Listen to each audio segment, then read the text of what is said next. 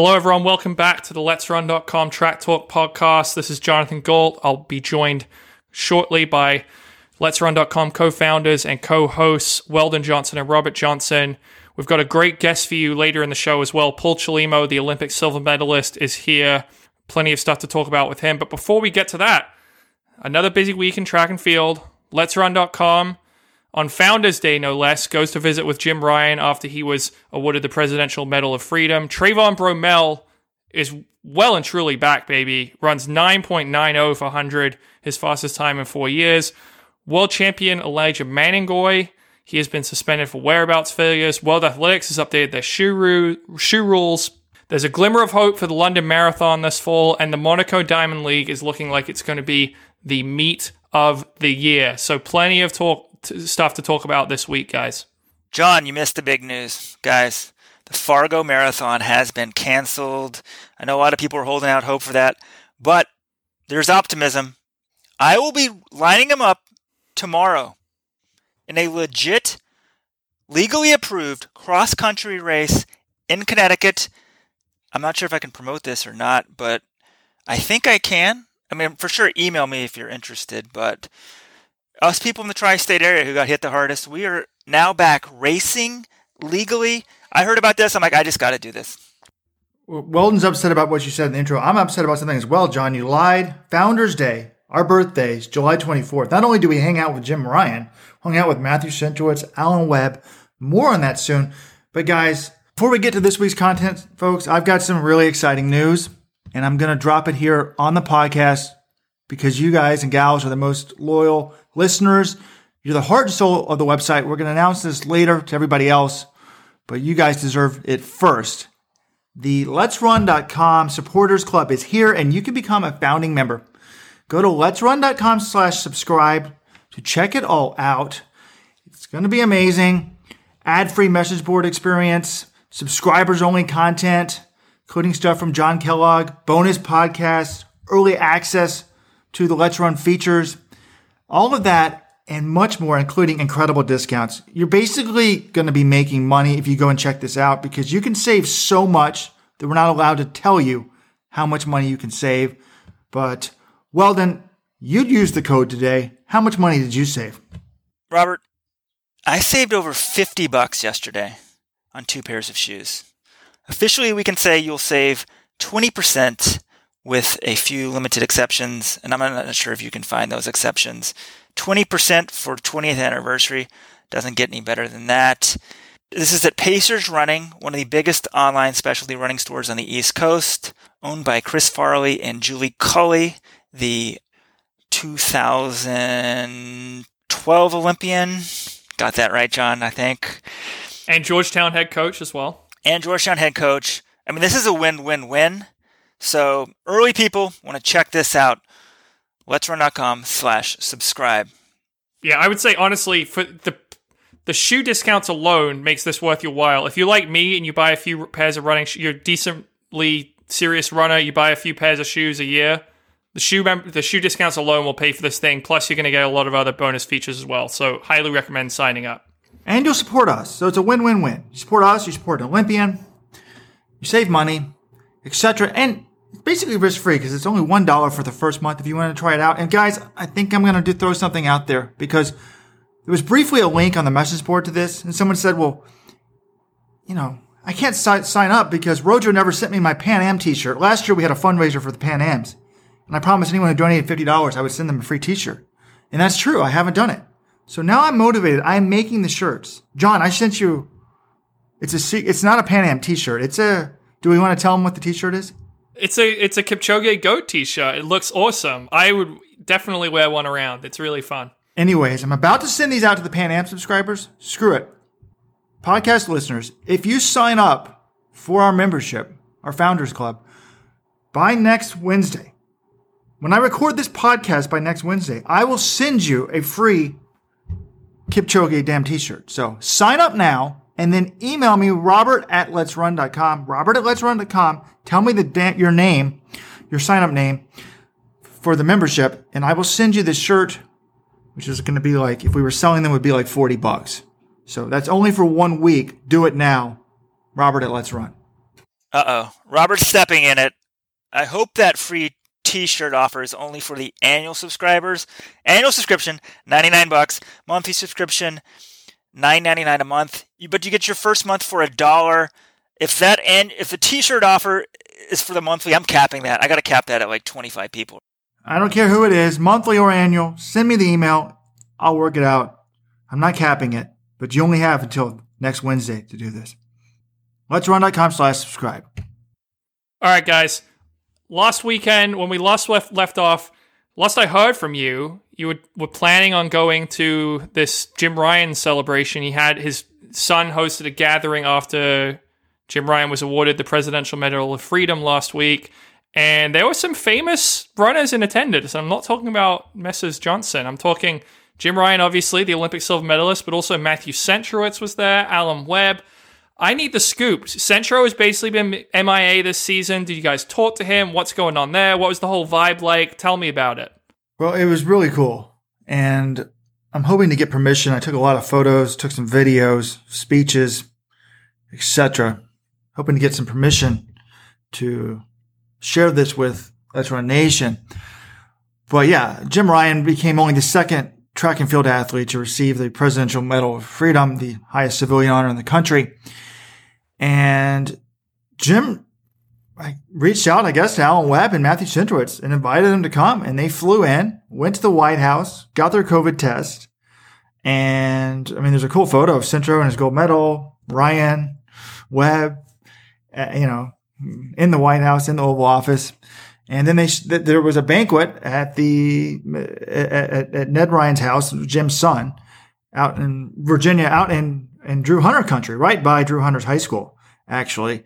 And it was a small gathering. I'd say about 50 people. I was a little bit worried about COVID, John, not going to lie, but it was outside. And most of the people there had been to the White House that day and had already been COVID tested. And they had hand sanitizer on all the tables. People were trying to socially distance. But it was cool to see just royalty of American 1,500 meters, all together. I got a great photo of Webb, Centro Sr., who also an Olympian in the 1,500, and Jim Ryan.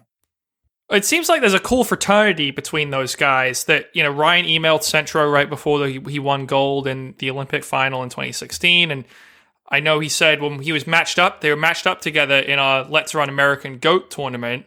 And Centro tweeted out, I think, saying it was an honor to be matched up against Jim Ryan, who is a legend. What's the relationship between those three and the American Milers Club like? Yeah, well, podcast listeners know that they were emailing, that Jim Ryan and Centrowitz emailed the day that he won the gold medal, before he won the gold medal. And I found out here they'd actually never met in person. But it was clear that Centrowitz always looked up to Ryan and was inspired by Ryan. So Matt Centrowitz Sr., the father, he told me before they had some speeches, he's like, Matt and myself, we don't like to read a lot of books. We're not the most scholarly people, but I gave Matt a book when he was a kid. I gave him the Jim Ryan story. And I think that's the only book he ever read. I'm not sure if he finished it. But in Matthew's speech, Olympic gold medalist's speech, he said basically the same story. He's like, yeah, but this is the only book I actually read, and I read it several times. He's like, I feel like I have it memorized. So it was really funny. But yeah, these guys looked up to each other all along. And then Alan Webb, Alan and Jim have a connection in the sense of the high school prodigies that both broke 4 in the mile. Webb broke Ryan's high school mile record, legendary race at Prefontaine. Webb actually got after he did that, Jim Ryan signed a Bible for Webb. Jim's a very religious man. And Webb talked about how that's inspired Webb. Webb has himself really become a man of faith in recent years. And when Webb was on the verge of tears talking about the impact that Ryan has had on him. So hopefully we can get some permission to share these speeches with you because they were quite good. It was just a really cool event. I think it represents what's great about the running world in general, just that Centro flew across the country for this. Alan Webb flew across the country for this. It was a big deal in Jim Ryan's life. It's the biggest reward a civilian can get in the United States. And these milers wanted to be there. Alan Webb was staying at Jim Ryan's in-laws overnight. Like, it's just this kind of fraternity that they're all in and a part of. And I thought the speeches were amazing. Centro and Webb, and just what an evening. And meanwhile, now John's upset that we're not grilling Centro about his workout. John, when you're at one of these VIP events, I mean, hopefully we'll maybe let you like park the car a couple times or something. You just got to go with the flow. I'm talking to Centro about taking the gold medal through the airport and running into Steph Curry on a plane, that sort of thing. Well, then, you don't just go up to the guy and say, "What'd you run this morning?" You throw it, you ease into it, you bring it up. This is part of the skill of schmoozing, is you say, you make small talk like that. You talk about bringing the medal along, and then you say, "Hey, man, we haven't seen you on the scene. What have you been up to? You've been running. You're doing well." You don't just jam it down his throat. But you bring it up casually. Also, and one other thing I would say, well, John, I basically did that. I was smoozing with the guys, trying to go with the flow. I mean, I actually had a long talk. Webb is really into running. I talked to a long time about Webb and his new coaching. He's really all in on that. His 2007 season. I mean, he said basically in 2007, he's like, that's the only year I felt like it was a video game. I was on turbo and I can do whatever I wanted. And then he talked about when he ran his 800 meter PR, 1:43.84 in Houston. He said he felt a slight twinge in his hamstring at the beginning of the race, and he kept going. And he said he was never the same after that. So what could have been? But John, I was doing exactly what you said with Centro, but I wasn't trying to get to running. I was trying to get the poker scoop. Shelby Houlihan said he was the best poker player. And I said, yeah, but we missed the obvious question, Matt. I saw you online that he was at the bike at the beginning of COVID, losing over $20,000 in a poker game. And I got the whole story there. He confessed to that, admitted that his friend who's like a poker pro invited him to that, and he backed Centro. So he put up Centro's buy-in. So a lot of those losses were covered by a poker pro. And by letting Centro play in this game, this poker pro was allowed a seat in the game too.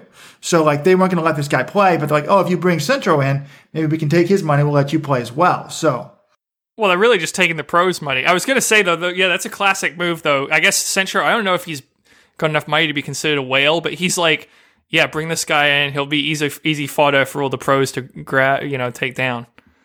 Weldon's a really good poker player, former professional poker player. I was trying to get Centro in my own game, and I was about to get to that stage. Revenue's down a little bit with COVID for us, so see if I could take some of his money. But then next thing I know, he was gone. I didn't have, my next 2 or 3 questions were going to be about running, but never. So Let's Run's new business model is a subscription for elite subscribers, and to use fund ourselves off Matthew Centrowitz's gambling losses. Brilliant, Rojo.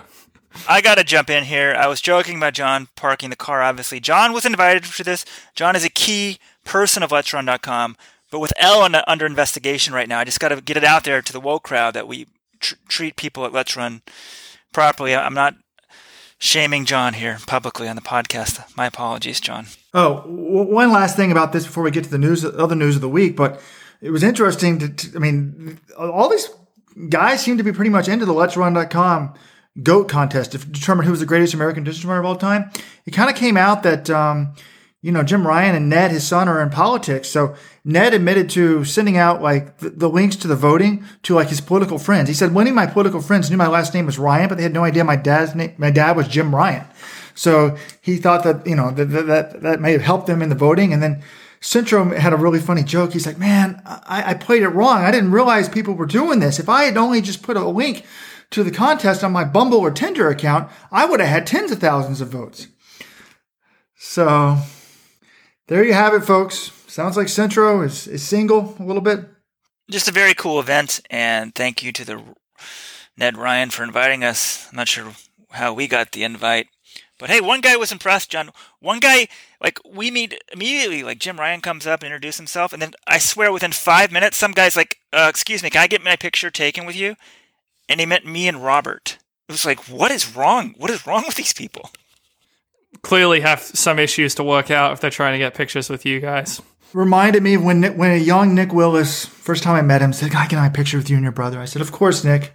This is when he was like a sub-4 high schooler. No problem. Do you need an autograph too?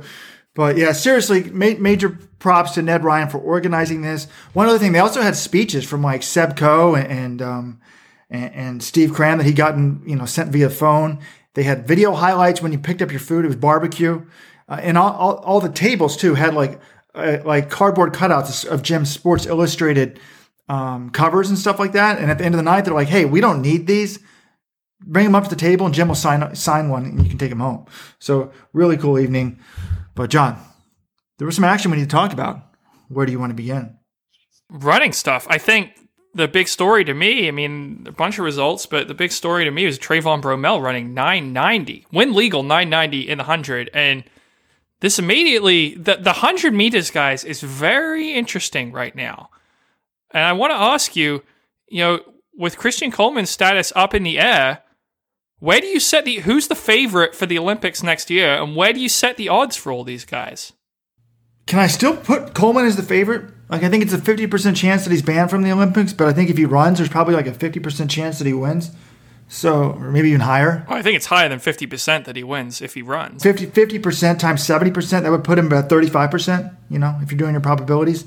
And then I would say, I would put Bromell, maybe 30% behind that. I don't know. Like, higher than Lyles? I think Lyles has to be... I think if Coleman doesn't run, I would have to say Lyles is the favorite. I mean, Bromell, his curve is obviously trending upwards. If he, puts in another year of training and is healthy and gets to this point next year, I think as a 100-meter runner, his ceiling's probably higher than Lyles. But Lyles, I think, can still improve in the 100 as well. And Lyles also has a better track record of just staying healthy. Like, I trust Noah Lyles to make it to the Olympic 100-meter final more than Trayvon Bromell, just because we've seen basically a couple races from Bromell in the last 4 years. That's my thinking on that. But do we even know that Lyles is going to run the 100, John? Yeah, he said he wants to do both at the Olympics. Remember, this kicked off the whole Lyles-Coleman feud last year when he beat him in Shanghai and then had that Instagram post saying, "I'm coming for everything." Well, guys, I have found official 2020 Tokyo betting odds. Hope that means 2021. From oddschecker.com. And Noah Lyles is your official 100-meter favorite. He's at 8-13. Then Christian Coleman, 8-11. So that means they're both better than 50%. Shows these aren't good bets to take. Andre DeGrasse, then 17-10. And Justin Gatlin at 4-1. So I don't even see Trayvon Bromell, who could be, in my book, I think if everyone who we have now, if Coleman makes it to the Olympics, he's the favorite. But assuming if he's out, if Trayvon Bromell makes the Olympics, that to me means he's healthy, and then I put him as the favorite. He's a better 100-meter runner than Noah Lyles. Gatlin's too old. What, am I supposed to go with Michael Norman? I mean, that's a joke kind of, but I wouldn't have thought that before. Well, then, I don't know if we should be joking about that. I mean, I think Norman's ceiling in the 400, he breaks the world record and he can go on to be, a legend, but he's run 9.86 in the 100. That's the same as Noah Lyles. I mean, all these other guys, Gatlin, I don't think Gatlin's going to be able to run 9.86 next year. You look at this stuff and I'm like, well, the 100 is the glamour event. That's like, the 100, 200, and then obviously Norman could do both the double there. I don't think he would do it, but I think it would be fun as hell if he's like, screw it, I'm going for the 100. I'm just going to kick all these guys' asses. We've been very critical of World Athletics for not allowing doubles. Maybe we haven't been looking at the right doubles. Who knows? Is the 100-400 double possible? Maybe they've been setting this up all along. But I clicked on expand, and they actually do have odds for Trayvon Bromell. He's 27-5, which is higher odds than Zernell Hughes. Now, a lot of these betting websites are in the UK, so maybe that's why, but that's a pretty good bet. I mean, the problem is I'm sure the cumulative odds in these betting isn't very good, but... No. Well, the one other guy we haven't mentioned, who might be looking at this thinking, heck, if Coleman's there, I might be able to win this. Usain St. Leo Bolt. Is there any chance he comes out and is like, you know what, I'm doing just the 100. I'm going to go for 4 in a row. All-time legend Ty Alorder and Carl Lewis for winning the same event 4 straight Olympics. Wow. Could COVID have one really good positive and give an extra year for Usain Bolt to come out of retirement? I just don't think it's happening. No, I don't either. He'd only be 34, which is 5 years younger than Gatlin, but nothing Bolt's done really indicates he has any interest in retiring the sprinting. He said it to Coach Glenn. He recently said it. Coach Glenn Mills calls him back. He's coming back. I'm on record saying that he would come back from his retirement, so I would not be surprised. I think we need to write an article, guys, about these doubles because we have so many supreme athletes that can do so many different events. I mean, one name we haven't even mentioned is Stephen Gardner. This guy is insane at the 400. We're acting like Michael Norman's unbeatable. Stephen Gardner won the gold, right? Am I wrong about that in the 400 last year? We're talking about the 100, Robert. Of course, we're not going to talk about Stephen Gardner. You want to talk about Brazier as well? No, but I'm saying he's capable of beating Wiles in the 200 and winning gold there. So you could have a number. There's so many people that could be double Olympic champions. Noah Lyles could win the 1 and the 2. Norman could win the 2 and the 4. Gardner could win the 2 and the 4. You've got to give these athletes the ability to double. As I've talked about in other podcasts, like you build the brand, the fans get attached to these athletes. They want to see them run more than once or twice. John, this is your task for the next week, or maybe I'll help you. We've got to see which doubles are easily doable, which aren't. I mean, some of these doubles, like the 2 and the 4, you run like the first 2 rounds of the 400, then you do all the 200, including the final before the 400 final. Like this stuff just doesn't make any sense. And we all know why they're doing it. It's because they're highlighting the mixed gender 4x4 at the beginning. That they're putting that before anything else in the first weekend, which I think is going to screw everything up because they want to act like men and women are the same. And isn't this going to be great? They think this is going to be this marketing thing, and it might be good. But I was thinking about this some more. Like, okay, if the men actually run against the women in any of these legs, now most of these teams haven't been doing that. They run the men first, right? But kind of put the men on one leg and the women on the other leg. But if the men do run against the women, what is it going to do? It's not going to help the quality of women's sports. It's going to make people realize, my God, the women are a lot slower than the men.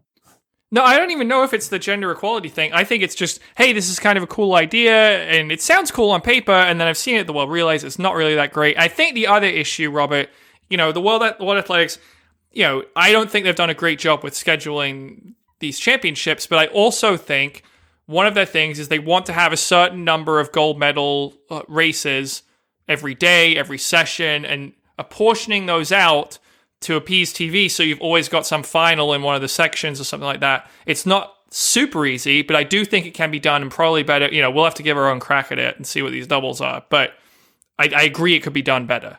That's a good point. I didn't think about it. You want to have a reason for the fans to go every day. Exactly. We've been talking a lot about men's sprinting, John, but what about women's sprinting? And this still doesn't make any sense to me. On this very podcast, last week or the week before, when Allison Felix beat Shawnee Miller-Uibo in this virtual race at different sites, we determined that probably Miller-Uibo wasn't in good shape. And then what does she do this week? She runs a sub-11 100 for the first time in her career. So I don't understand this. How did Allison Felix beat her if she's in the best shape of her life? I already talked about this, Robert. Do you listen to our podcast? First of all, Shawnee Miller-Uibo was running into a humongous wind when she was running that race. And Felix apparently was running into an even bigger wind, and this is why I called the wind reading into question, because it makes no sense to me that Felix should be beating Miller-Uibo in a 150. And this one, we have normal wind. Shawnee Miller-Uibo runs 10.98. She's clearly in pretty good shape, at least for the 100, and you would think she should be in the 100. That's why I still don't think the results from that Inspiration Games meet make any sense to me. Well, regardless, now Miller-Uibo is just the fourth woman in history to run sub-11 100, sub-22 for 200, and sub-49 for 400 meters. And IAAF, World Athletics Statman's John Mulkeen, he put out a tweet where he added up the best 100, 200, 400 sprinters in history and scored their marks in the 100, 200, and 4 according to the scoring tables. And she's fourth in that. The three people ahead of her are Maria Koch, the German doped-up 400-meter world record holder, Florence Griffin Joyner, the 100-meter world record holder, who I think many think was also on drugs, and then Marion Jones, who definitely was on drugs. So there you have it. She really is. Right now, we're seeing some of the most versatile sprinters on the men's side and women's side in history. Really amazing to see, these people range. You used to see just the 1 and the 2, just the 2 and the 4, and now you're seeing people, the best can do the 1 through the 4. Well, and guess what? Shawnee Miller-Uibo is not going to be able to double in the Olympics either, because she's asked the World Athletics to change the schedule to allow the 200, 400 double. They've said no, and she's going to have to pick or choose, which sucks. But maybe she and Stephen Gardner could do the mixed gender relay. Oh, great. Yeah, everyone will love that. No, Screw that, man. Doesn't excite me. And Robert just threw the word drugs out there. Robert, isn't like everyone suspicious of drugs? I mean, we like to all pretend that we know who's on and who's not, but if you're at the top of the sport, sadly, everyone's under suspicion, and I think that leads us to Elijah Manengoy, the 2015 world champion. 2017 world champion. 2017 world champion, 2015 silver medalist. One of the best milers in the world. He had his third whereabout failure. It was announced this week. I guess these all came last year. He was hurt, but all of a sudden we're busting a lot of stars for missing drug tests, and we need good drug testing. So maybe long term this is good for the sport, but short term it's very depressing. Because guys, if you're not doping, show up for these effing tests. Like, your career's going to be gone. It makes the sport look like crap. And hell, like, one thing we've learned, you got to be doping pretty badly to get caught positive. So if you were doping, you think that it would be, like cost beneficial to show up and take the test and see if you pass it rather than skip your third test where you're guaranteed to get banned. I'm just sick of this because I want a clean sport, and maybe this is a step for a clean sport. But John, you've had a lot of contact with this group. What are your thoughts?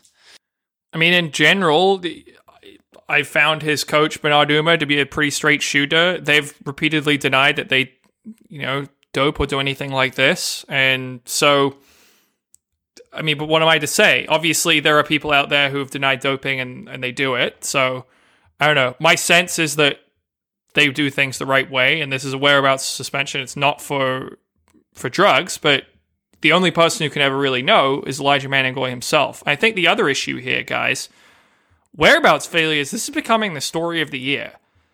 This is now the 8th athlete, 9 if you count Gabby Thomas, whose suspension was rescinded, to be suspended for whereabouts failures in 2020, to have their suspension announced in 2020. And 4 of them are from Kenya, and they're all fairly big names. I mean, Elijah Manengoy, former world champion, Wilson Kipsang, former world record holder, Alfred Kipketer, who's an Olympic finalist, and Alex Koryo-Elotip-Tip, who's run under 59 minutes in the half marathon. All 4 of those guys have now been suspended for whereabouts failures. And again, it makes no sense, as Weldon said. Like, I mean, I know that the whereabouts drug suspension is only 2 years if you're actually on drugs versus 4 if you test positive, but is this just a matter of people not following the rules? Or why wouldn't you just risk it and get banned? At least you can deny, I guess. If you're clean, you can say, oh, it was a miscarriage of justice. I don't know. This is getting so old. I almost feel like we need to go back and issue a correction to last week's podcast. John, sometimes I point out when you make a rare mistake, but I was re-listening to last week's podcast, maybe the day that this Manengoy thing came out. And on the podcast last week, you said during COVID-19, it just seems like you'll be sitting there and then the only thing that happens is some random sprint action will come out and it'll be amazing. You'll see these amazing times. And to me, as a distance fan, the thing that seems to be the biggest story during COVID-19 is I'll be sitting on my computer and some really prominent Kenyan is getting popped for doping. Like, it's getting really frustrating. Well, I think the other thing... I guess if you're a Kenyan, you're saying the same thing about Americans. You're like, oh, the NCAA record holder of the 200-meter indoors, Gabby Thomas, she's busted. Christian Coleman, he's busted. So it's just, I mean, absurd. And that was one thing about the Jim Ryan event was interesting was, talking about with some of these people, when they thought drugs got into the sport, how far back, and I was like, hey, I did ask someone, do you think there's any chance that someone that beating Jim Ryan in the Olympics was on drugs? And they said, no, we think it started a little bit later than that. So that was a good thing. Jim Ryan wasn't beaten by a drug cheat. He was just beaten by altitude. My working theory on some of these whereabouts things, particularly in Kenya, which has had the most cases of anyone this year, 4 cases so far, and we're barely, we're only 7 months through the year, is Kenyans, I don't think, were really getting tested a ton. They've ramped up testing in Kenya more recently, from what it seems like, and these guys might just not be used to filing their whereabouts as much. They might not be used to being tested as often. So it's possible that in the past they weren't keeping the best forms, or they weren't always there for that window, but they weren't punished because they weren't tested enough, and as they're tested more, they're getting more failures. That's my working theory, but I don't have, a ton of evidence to support it at this point.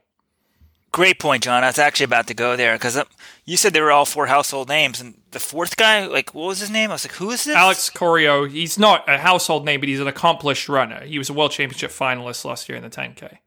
True enough, but I'm like, wait, that means he was at least drug tested 3 times out of competition in Kenya? So I'm like, the old, I don't know, paradigm that Kenyans aren't drug tested clearly isn't true. So I think big picture, this is a good thing. It's going to lead to a cleaner sport. People in the U.S. clearly are missing tests too. So maybe they're just getting more stringent about this. I don't know.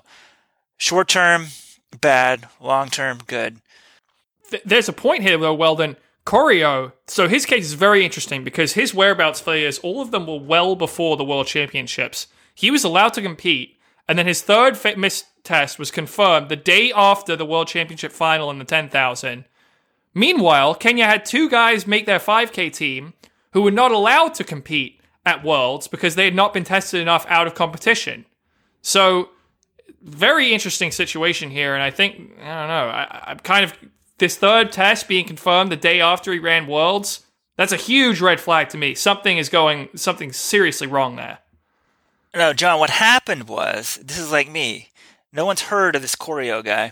So they were checking beforehand, like, okay, we're cracking down on Kenyans. We need to make sure they're all drug tested. Okay, has everyone been drug tested 3 times? Or 1 time, or whatever the rule is. And the 2 guys hadn't, so they didn't get to run. And then the Worlds happened, and like somebody's looking at the results, and they're like, oh no, this guy we've never heard of, he's actually on the Kenyan team. Like, we got to take him out. I honestly wonder if something like that happened. An agent floated that idea to me, that is, like, they realize, they look at the results, and they're like, shit, this was a mistake, and then they try to cover it up. I don't know what happened, but that's a theory. What's the law? The never attribute to... Malice, that which can be equally attributed to stupidity. Yes, what's that called? Someone's law, isn't it?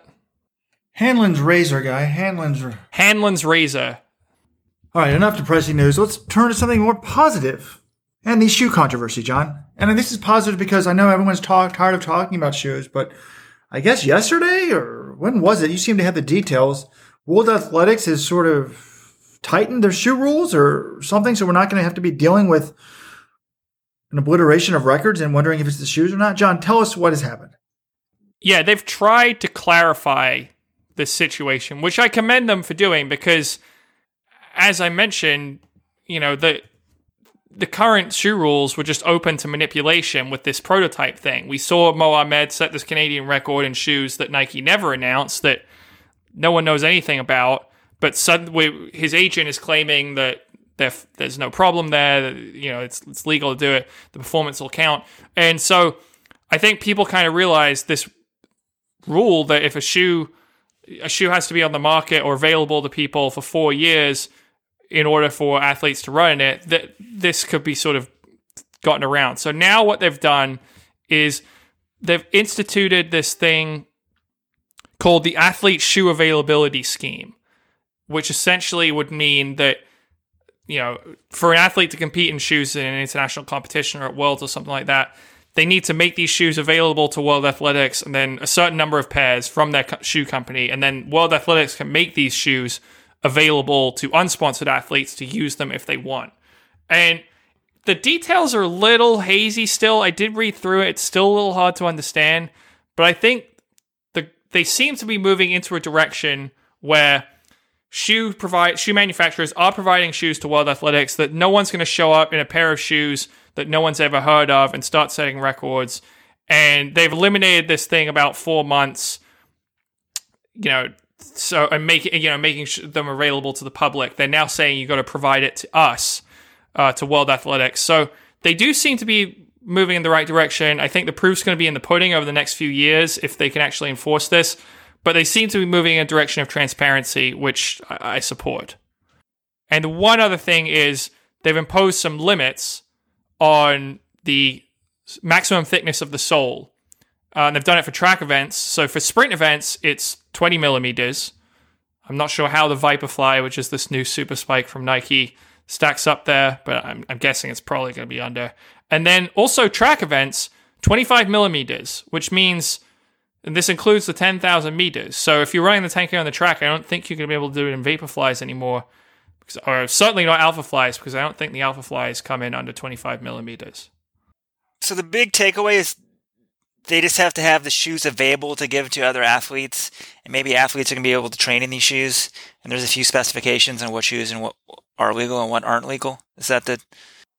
That's the main gist I got from it. Again, the exact technical details of this athletic shoe availability scheme still seems a little unclear to me, but it does seem like the aim is because here's the other thing, like Nike coming out with some Vaporfly, some new distance spike. If you're an Adidas contracted athlete, you're not going to be able to compete in that spike anyway, because unless you're willing to break your contract to do it at the Olympics, and I don't think athletes are going to do this. Really, it's for the unsponsored athletes. I don't know how many of them there are, at the Olympic final level, getting access to this technology if they need it. But I think they also use that as a way for just making sure that they get to see the shoes before these competitions, the World Athletics, rather than being caught by surprise by something. Right. And John, you say unsponsored, but On Running this year let people wear the Vaporflies. I think if one shoe was vastly, vastly superior, athletes would be like, look, I have to wear this. And then their shoe sponsors might let them or might not. But hopefully going forward, that's not the case. And we're back to worrying about who's the best athlete, not what shoe they have on their feet. But hey, from our podcast last week, or I guess 2 weeks ago, Shelby Houlihan crushing American records, wearing an old Nike shoe, saying one of the reasons was because she likes the shoe, but also she wants no doubt about her records. So get in shape, then worry about the shoes. Speaking of Shelby Houlihan, guys, I was thinking, John was asking, earlier, mad that we didn't ask Centrowitz some questions about his running and dating life, etc. But I was wondering, who do you think's had a better career, Matthew Centrowitz or Shelby Houlihan? Is that blasphemy to ask that? Yeah, because it's Centrowitz, obviously. Shelby Houlihan has never medaled at any international competition. Matthew Centrowitz has an Olympic gold medal, a World Championship silver, behind a guy who got popped for doping, a World Championship bronze, and a World Indoor title. This isn't a debate. Well, Matthew Centrowitz has never set an American record. Shelby Houlihan has set a slew of them. She's probably won way more U.S. titles than he has. It's a good argument, probably. I mean, you're comparing domestic success against global success. I don't care if some team won the Scottish Premier League 10 times. If they've never won the Champions League and some other team, Real Madrid's won the Champions League like 13 times, Real Madrid's clearly better. I used to not care about times, but now I do care about times. To me, they're both equally important, almost equally important. Like we decide, if you win this race, you're way better than somebody else. But if you don't run historically fast, So you're now arguing Mo Farah's the GOAT and Bekele and Gebre Selassie need to shove off?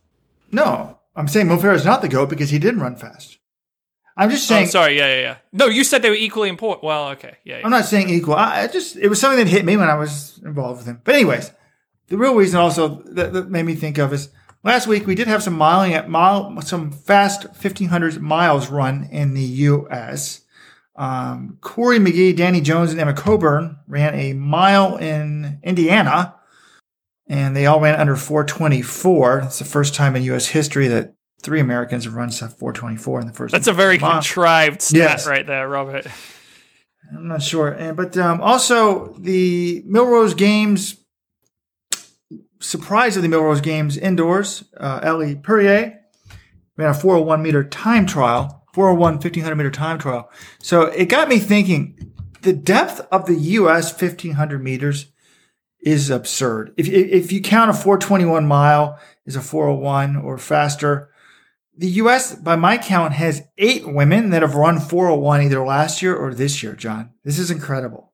Shelby Houlihan, Jenny Simpson, Nikki Hiltz, Shannon Osika, Perrier, McGee, Schweizer. So actually, that might be 7. Kate Grace has not done it, and I had heard 6.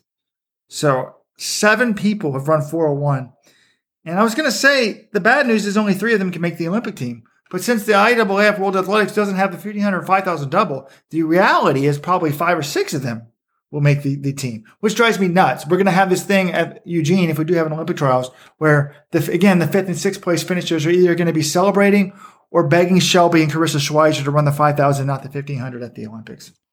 Well, Robert, it's also interesting.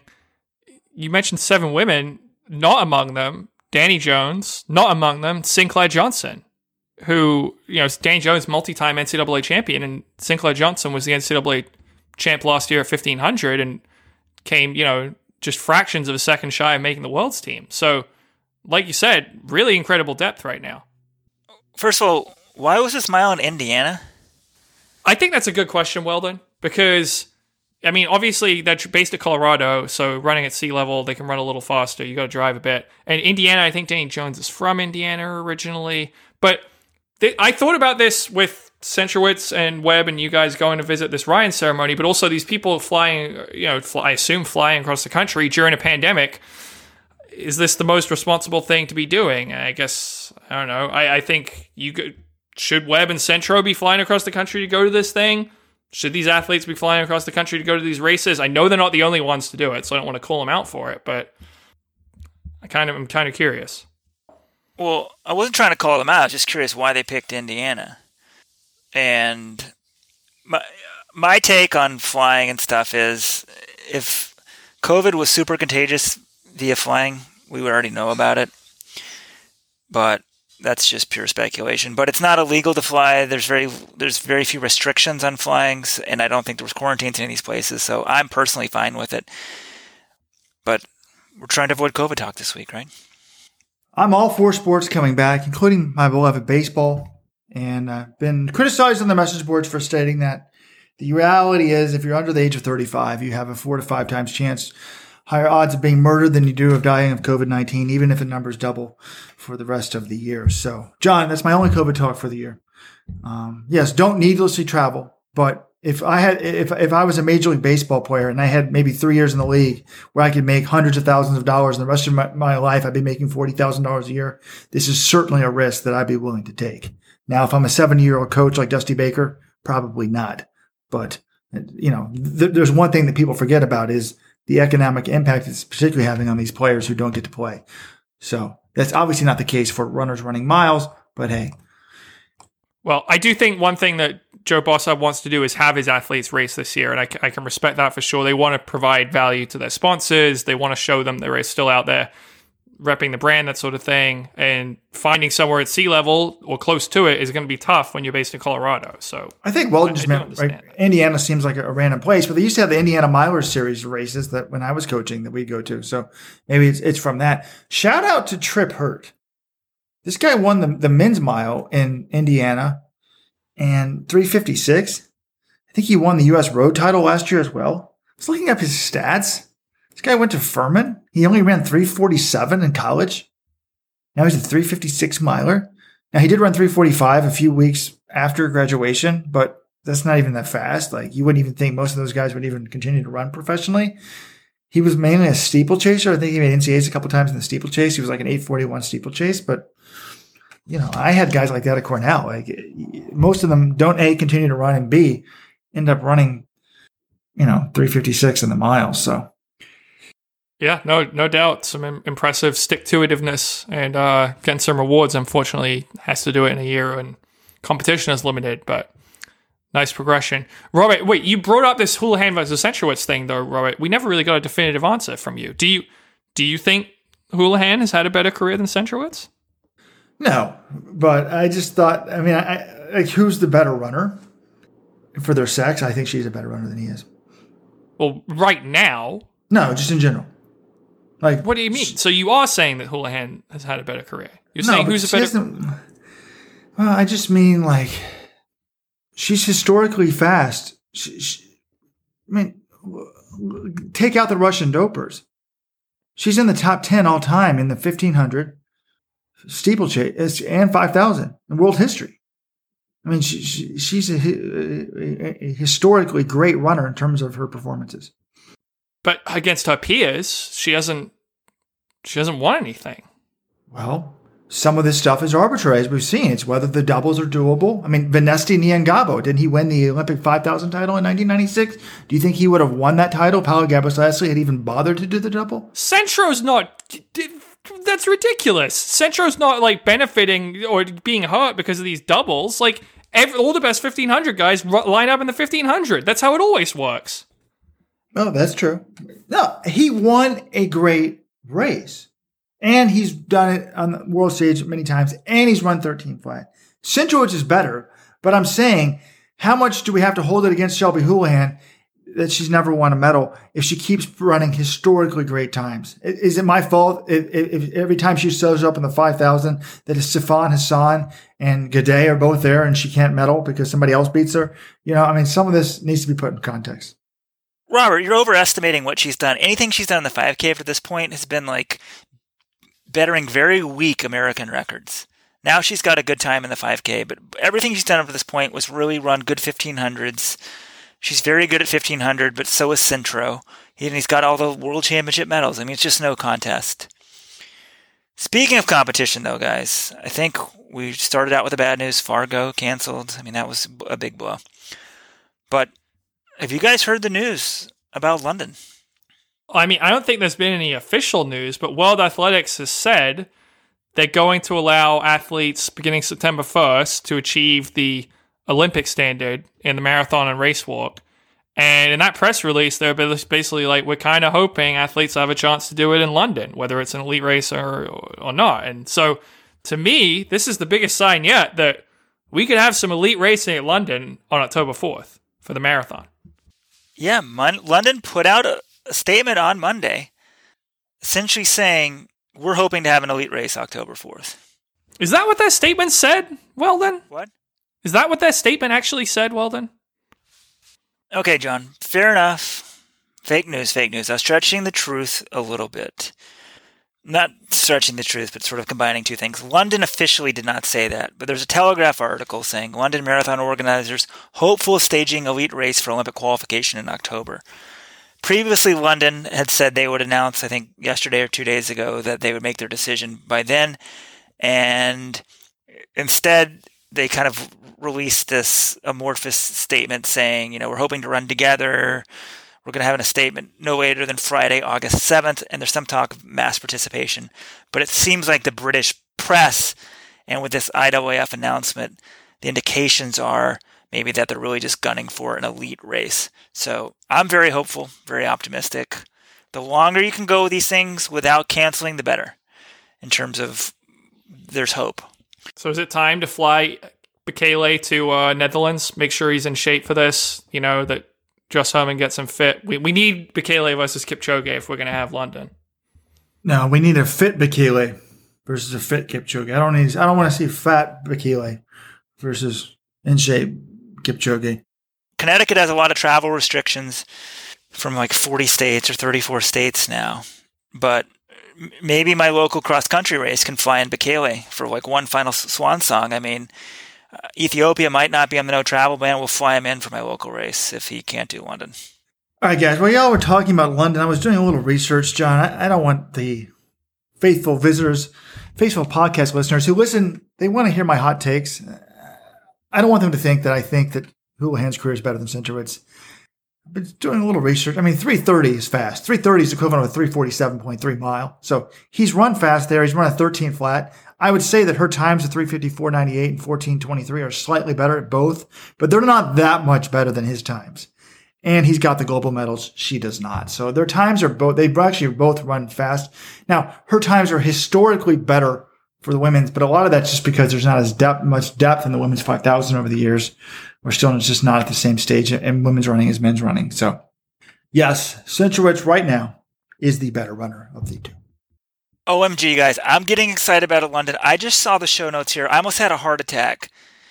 I knew to be excited about Monaco because I thought they were going to have a real track and field meet. But now, wait, what? Donovan Brazier is running at 800 in Monaco on August 14th? Oh my God. I'm like a little boy in a candy store. I was going to pump up Monaco to begin with, but I didn't know this. We have, oh my gosh, you guys are typing in the names. Donovan Brazier, Grant Holloway. We're having like a 5K world record, right? Karsten Warholm, Cheptegei. Oh my gosh. Ingebrigtsens, Hassan, Noah Lyles. Like the names just, it's like a ticker I'm seeing here. This, oh my God. This is going to be like the one day, this is going to be the 2020 Olympics. Our version of it for this year. This is great if this can pull off. Please, Donovan, no travel restrictions. Get over there somehow. Charter a plane, somebody. I mean, that was my big question, is like how the Americans are going to get over it. But the way I've read it, there are certain exemptions if you're highly skilled, or, Monaco isn't technically in the European Union, so maybe they travel through some other country. I don't know. I do think they'll be able to get over there to compete. And yeah, Weldon, this is oh my God, it's the meet of the year with all the star power. And I hope the times still line up like usual. I mean, Brazier, Pete Julian said a few weeks ago that Brazier is in better. Workouts have been better than they were last year, and a lot of athletes have run fast times. I mean, Cheptegei says he's going for the world record. Noah Lyles will see what he can do on a real track here. The Ingebrigtsens, they were running well in the Impossible Games, and Jakob's running in this one. We got Conceição Kipruto, Mondo Duplantis, Sifan Hassan. Yeah, geez, it's a lot of talent. I'm going to be the downer here. I was so excited about Monaco a few weeks ago. And then Weldon, who's been to Monaco, reminded me of the weather. I guess I can be excited that Brazier's there. Over, under, John, anything less than the American record is a disappointment. That's what I'm going for. No, I'm dead serious. Oh my God. Anything less than the American record is going to be a C, in my opinion. American record is a B. World record, A. That's how much faith I have in this guy. He's what I'm excited about, but I'm very depressed about this 5,000 because I think Cheptegei could do it, but the meet's normally at night, right? And it's like in the high. Monaco's weird because it's on the water. Like the weather gets hotter as the day goes on. Like the dew point is normally in the high 60s. Temperature is like in the mid to high 70s. I think if the dew point's in the 60s and the temperature's in the mid to high 70s, he's not getting the 5,000 world record. So that's why I'm depressed about it. Probably won't even watch it. You guys can recap it.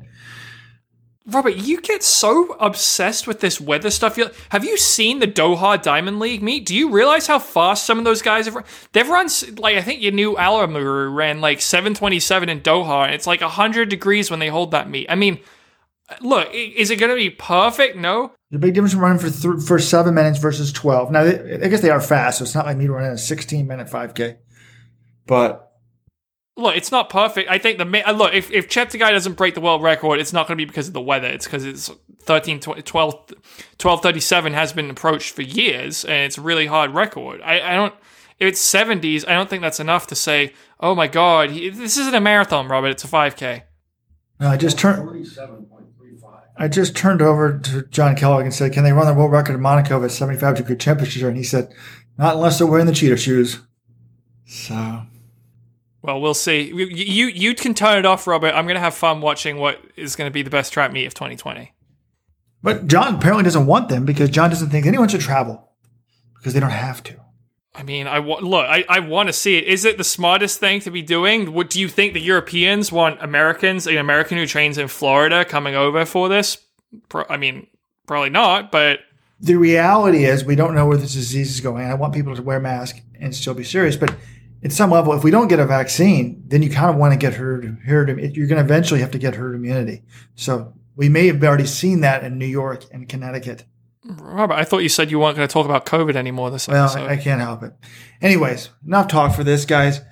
Go ahead, save a ton of money, support Let'sRun.com, become a founding member of the Supporters Club, Let'sRun.com/subscribe. Remember, if you email me between now and next Wednesday and you subscribe with put your username that you signed up with, I'll send you one of these sweet shirts that I'm making for the Pan Am supporters.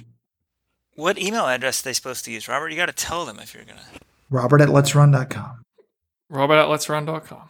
And founding members, we will listen to you guys for the direction of the website, get you guys a little more involved, because you're the ones who are most invested in this. But we also have the great Paul Chelimo up next. We don't know what he said yet because we're talking to him later today. So, guaranteed to be entertaining, though.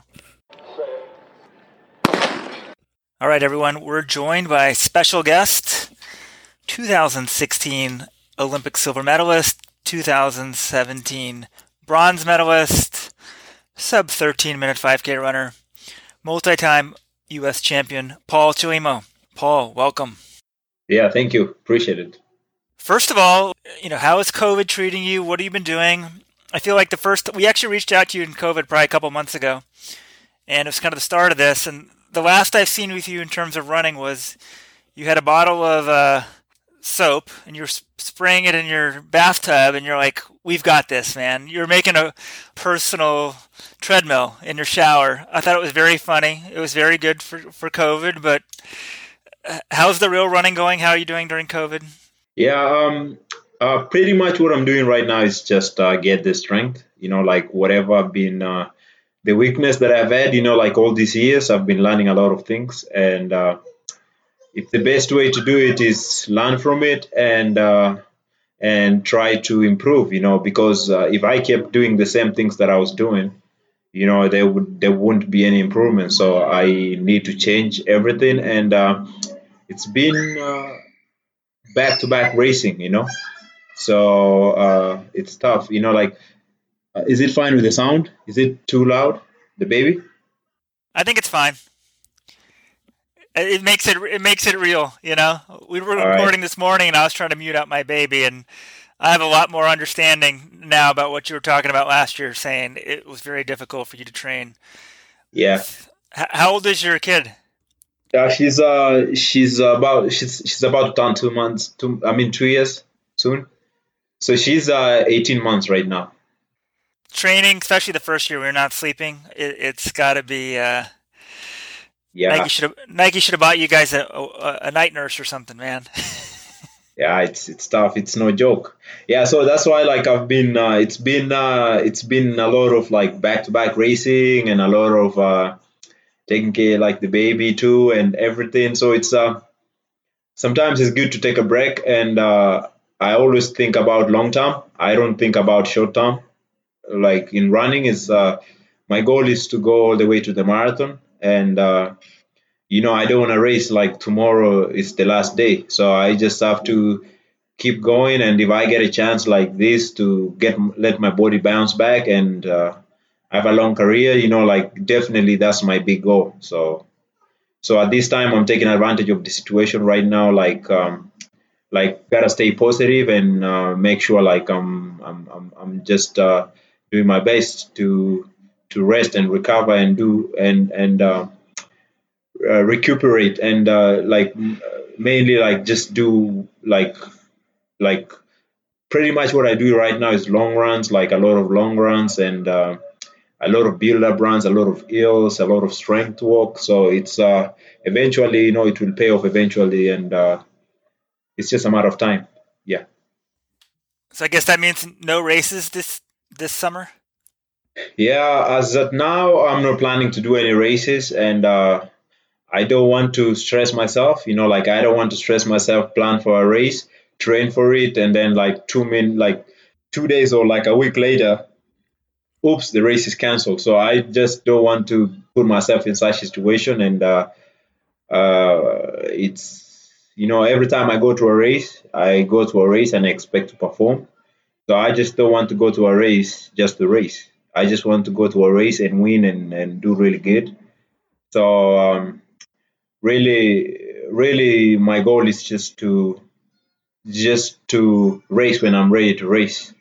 So the guys in your group, American Distance Project, are you guys still training together? Or any of them going to race, or is it is that part normal, or is it more of a base phase and you guys are kind of doing your own thing? Just how's the overall training going?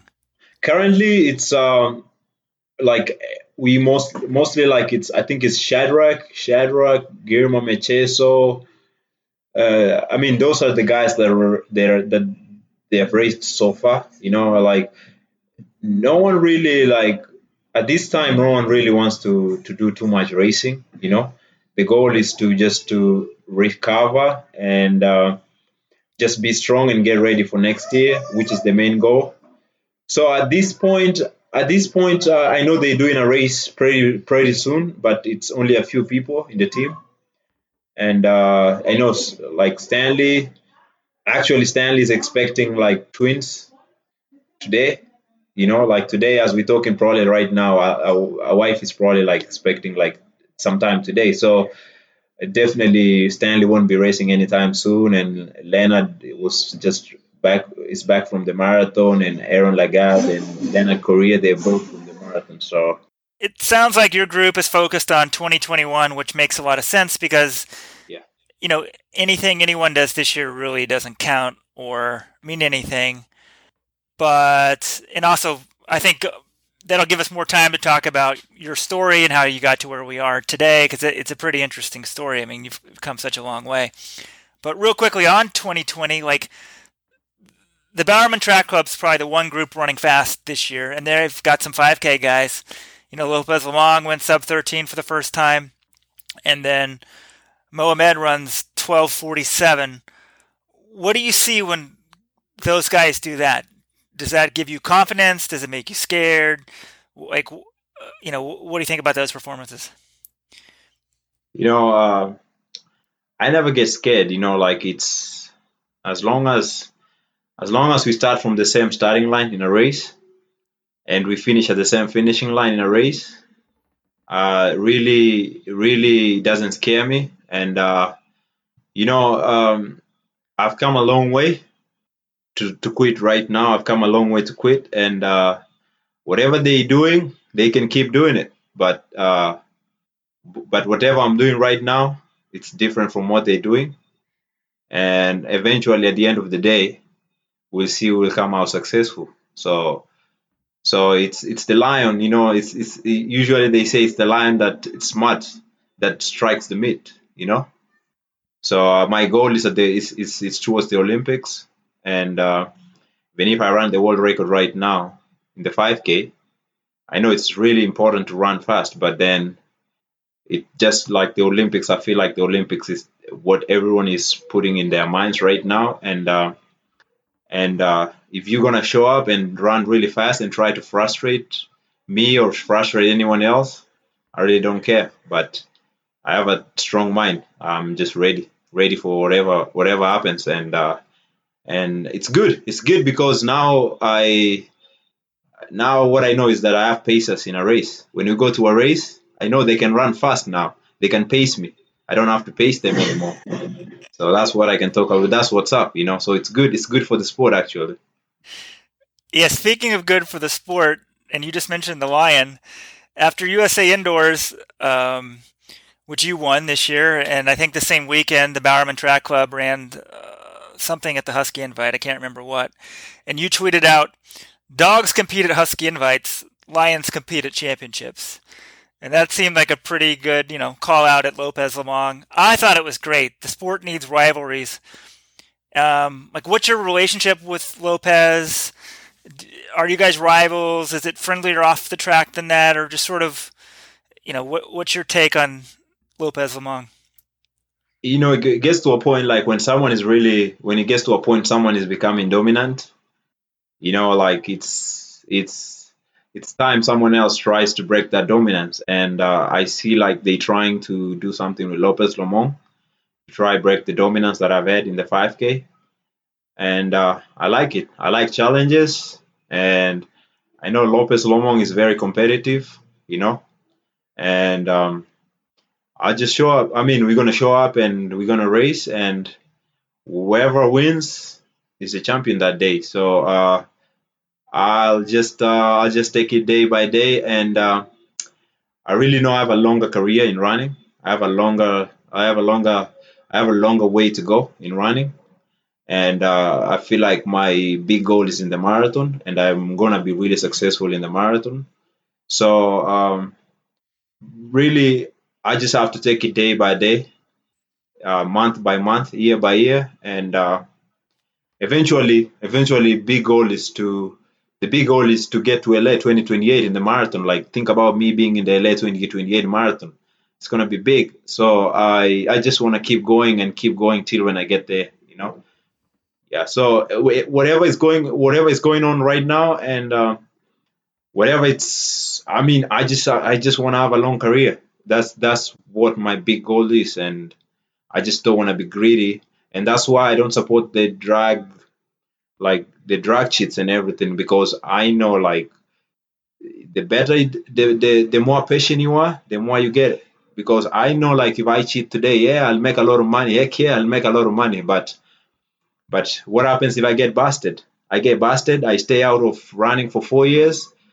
But I'll be making like small money, little money day by day, and within 4 years, it's gonna be the amount the same. It's gonna amount the same when someone is cheating. So I mean, it just defeats the purpose to do it. So that's the goal. Like that's the goal for me actually, and it's so easy in track and field to be so greedy.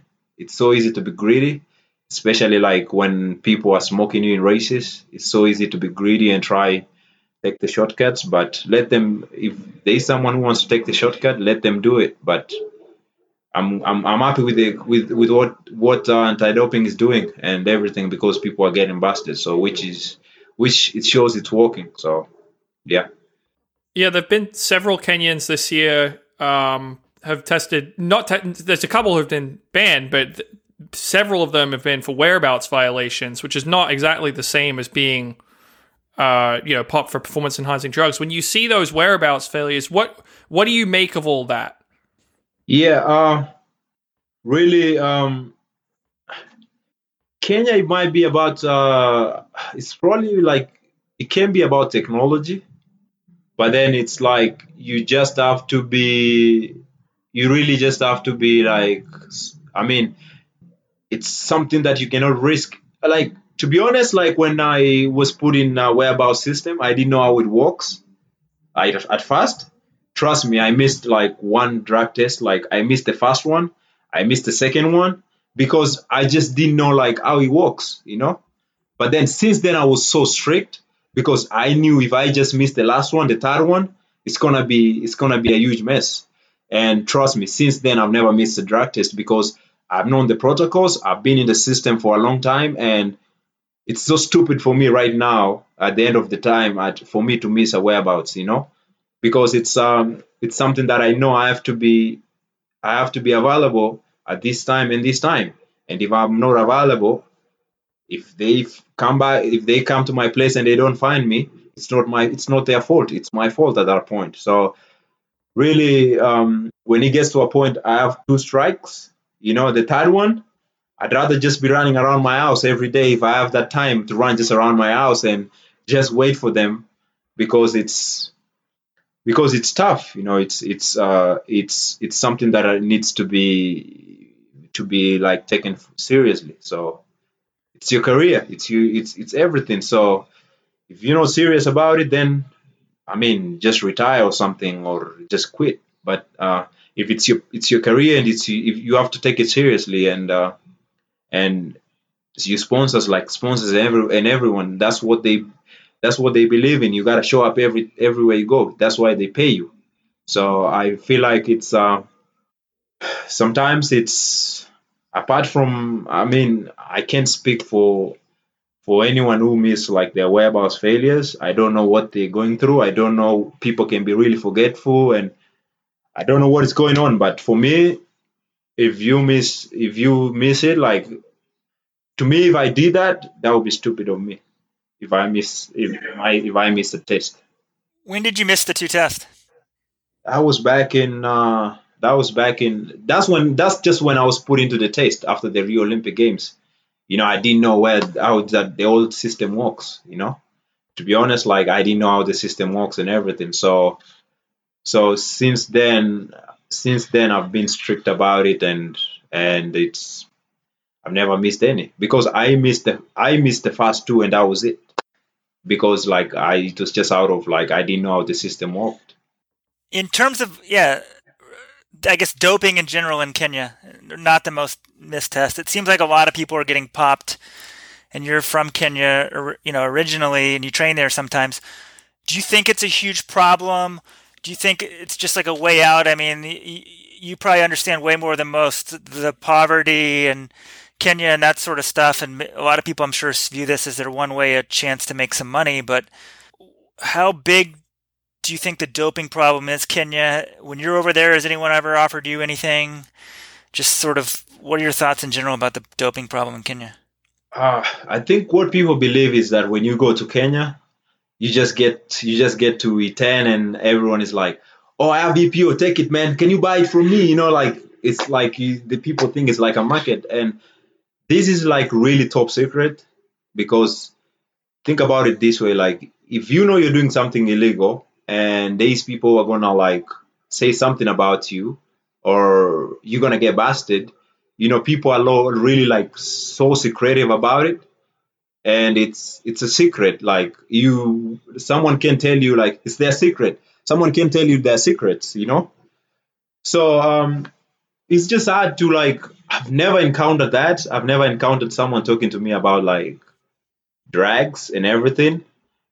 But really, it's these people who like who dope, because like, I mean, for example, Kenya is like the situation is that there's people who just believe in like, man, my life is so hard right now. I can't even pay for my meals and everything. I can't even survive. Like, I live my bill like under $1 a day. I survive under $1 a day. And if I get this chance to like take drugs and run fast, that's the big problem at that point.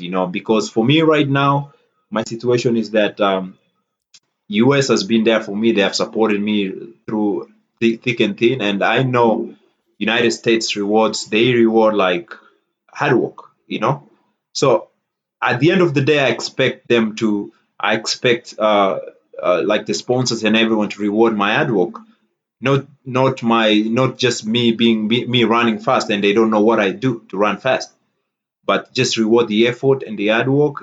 So, and that's what I believe in, and I believe in that, and I know like I'm gonna be successful, and that's why I have to be patient. So, but Kenya is just like is one hit wonder. Like if someone makes a living out of a situation, like they gotta do what they gotta do to survive, and sometimes it's just tough situation for them. So I don't support it, but then it's people gotta do what they gotta do to survive. So that's another problem right there. You've probably never heard it because no one would ever say this to your face, but I've heard it. People will maybe text or something. It makes me angry, but they're like, "Oh, you know why those guys go to Kenya to train?" And they're implying that you're up to something. Like, what do you say to someone like that? Because I just get angry. I'm like, I've been to E10. I'm like, there's thousands of people running, and there's no way they're all on drugs. But like, what do you say to someone who like, I don't know, guilt by association, or just I think people are jealous of your success. But what would you say to someone like that to assure them you're clean? Yeah, what I know always, people will always talk.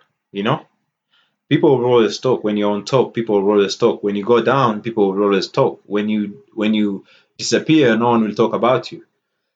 So, but what I know is that I grew up in Kenya. I still have family in Kenya. I have my parents in Kenya, and I have a brother in Kenya. So I have friends that I grew up with in Kenya.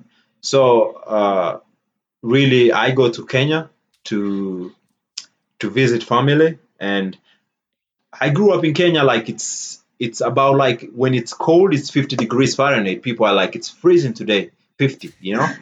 And it's Colorado Springs, you have like 6 inches, like 2 inches or 3 inches of snow, and you're gonna tell me like it's gonna be effective for me to train in the snow where I didn't grow up in, and just like be competitive with people who have grown up in like in cold conditions. Yeah, like it's like this, like you cannot take a crocodile out of the water, and expect it to go fast outside on the land. The crocodile is always fast in the water because it's used to that environment. So it's the same way, like it's just for me. When I go to Kenya because of the weather. I go to Kenya because I want to visit family, and I go to Kenya to just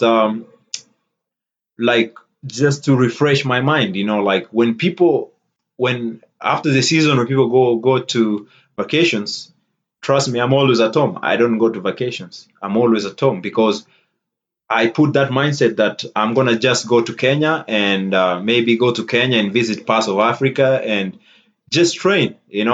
So when I take that time and use that time as a vacation, when you guys were having vacation, I mean, I don't feel like it's fair. If Paul Chilimo wants to do like, if I want to do what I want to do, as long as I'm doing it the right way, I don't really care. And trust me, doping is Doping is an in thing. It's up here. If you want to dope, you're gonna dope. Trust me. You're gonna dope anywhere. You're gonna dope like even you're gonna go to any country, anywhere you're gonna dope. And if I want to dope right now, it's so easy to go to another country like West Africa and Senegal, like in the middle of nowhere.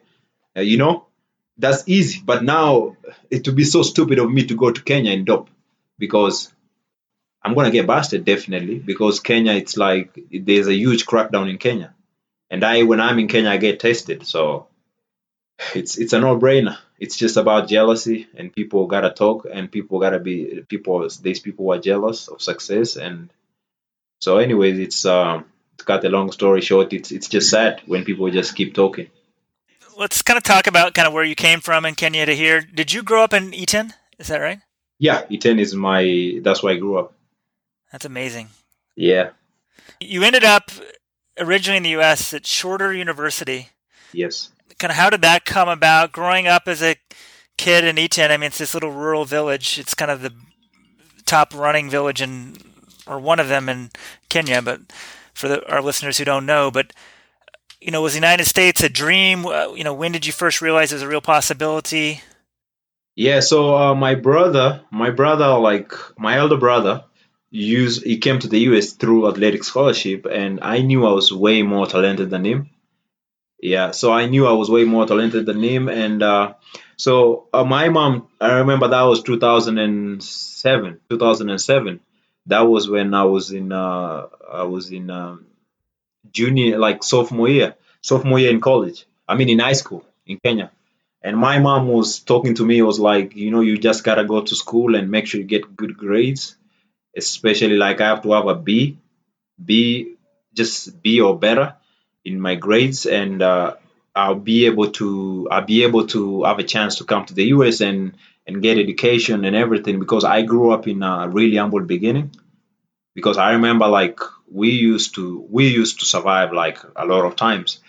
So education was really my big goal, and my mom was like, so you're just gonna finish high school. So when I finished high school, I started training then, because I got a B grade, and my grade was B, and that was just like what I wanted, and just that really opened the way for me, because with good grades, and I knew I was talented, because trust me, I remember I used to run I could run like 940 without training in altitude, 940, like 3K. So that alone, like I knew I was talented, and I started training. And I remember this time when I started training like November, and I ran like 15:09, my first race, 5K race. The second race I came back, I ran 14:55. That was in January. Around February, March, I ran 14:50, and then I went back home, and around March, April, it's the planting season, and I remember I was going to the farm. The whole week. So because like I could wake up in the morning at 6, go to the farm all the way to 3 p.m. or 4 p.m. So I couldn't run. And one day my mom was like, "Oh, so there's a time trial, and there's a guy from the US coming to see good athletes. So he's looking for good athletes." And my mom was like, "So tomorrow I want you to leave. I want you to go and do the time trial and do your best and try see if you can make it."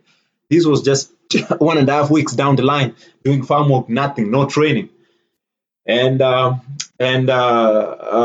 it turns out that this guy that was sent by the US coach is Jay Bockham, as if you know Janet Jeroboam Bockham.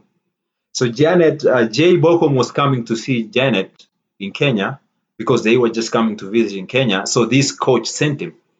He was like, go check, go find me good athletes in the 5K. So that was Jay Stevenson, the coach in Shorter. And I remember I went there, and it wasn't a good performance. I ended up dropping out because just 2 weeks of no training and just pure farm work. And I remember this guy just calling me aside, and he was like, "Yeah, you look like a runner. And I can believe in your performance," because he checked the time trials, and because the times and before the times, the races that I had done, I had won all the races. The 1509 and the 1450 race, I had won all of them. So he knew I was talented, and within that was May and August, I was in Shorter University, and that's how it started. Then I transferred to University of North Carolina at Greensboro. So am I getting this right that you said you didn't start training seriously until after you graduated high school? Yeah, I started training 2009 November. Yeah. Yeah, so it's been just about 10 years now of just competitive running, and my first breakthrough I think was 5 years ago. Yeah. Yeah. So then you went to UNC Greensboro. Yeah. And you got second at NCAAs. You're pretty successful at NCAAs, but you weren't champion or anything. And I guess that was what 2013 and 14. 2012 and 13. And then 14 and 15, like, what happened to Paul Chelimo? Like, we didn't see you doing anything. You're barely racing. Like, and then 2016, you burst on the scene, Olympic silver medal. It was, like, unbelievable. So sort of talk us through, we're glossing over, like, a huge chunk of your running career, but I'm kind of more interested in almost like you get to the U.S. I think people can relate to that. You transfer schools, you're getting better, you're improving, you got a coach. But then once you get out of school, for anyone, even the kids, from the States, it's a huge transition. So what happens those first 2 years out of school, and then what was different in 2016? Yeah, I'll take you back to my history in running. So I started running in 2009, and as I'm telling you, like my first race was around January, like December, January, that period, and my first 5K was 1509. The second 5K was 14:55, 56. The third 5K before I left Kenya was 14:50, and I came to the US, and my first race in the US, I remember it was an indoor race, and I ran 14:30, and then I kept doing 14:30s, 14:20s, 14:30s. My freshman year, I transferred to. My freshman year, I really wanted to break 13 minutes. I remember I broke 13 minutes. 14 minutes. And I remember I broke 14 minutes in my first 5K outdoor race in Music City Distance Carnival in Tennessee. That was Reed Coulsett won, and I was second in 13:53, and that was my first breakthrough. And then I realized like that was my first year in NAIA school. And then when I realized like I'm becoming really like good in running, and before that I had won the NAIA like 5K and the 10K. So I really knew like I just needed a lot of competition, and that's when I moved to a D1 school, UNC Greensboro. And when I get to UNC Greensboro, my first race was Peyton Jordan. No, it was Stanford Invitational, and I remember I ran 13:38, and then Peyton Jordan, I ran 13. I remember I ran 13:28 or 13:30. That was my first year, and then the following year, 2012. That was 2011. 2011, I ran that time. 2012, I came to Peyton Jordan, as you remember, the next year when I ran 13:20. The race that Lopez Lomong miscounted the laps. That's the year that I ran 13:20, because I was like, whoa, what are these guys doing? And so after that, I became like really greedy, and I really wanted to run even more faster, because I was like, I'm sixth in a professional race in my sophomore year in college. I'm like, I gotta be a really strong athlete. So what happened is I went to Kenya, and during that holiday, I kept training, and I got into really insane shape. And you remember when I came to Louisville, 2012, the race that Lawi ran 22:32, and I came third, 22:50. That time I had not trained for like a week straight, because I still ran 22:50 with not like a week and a half with just injury.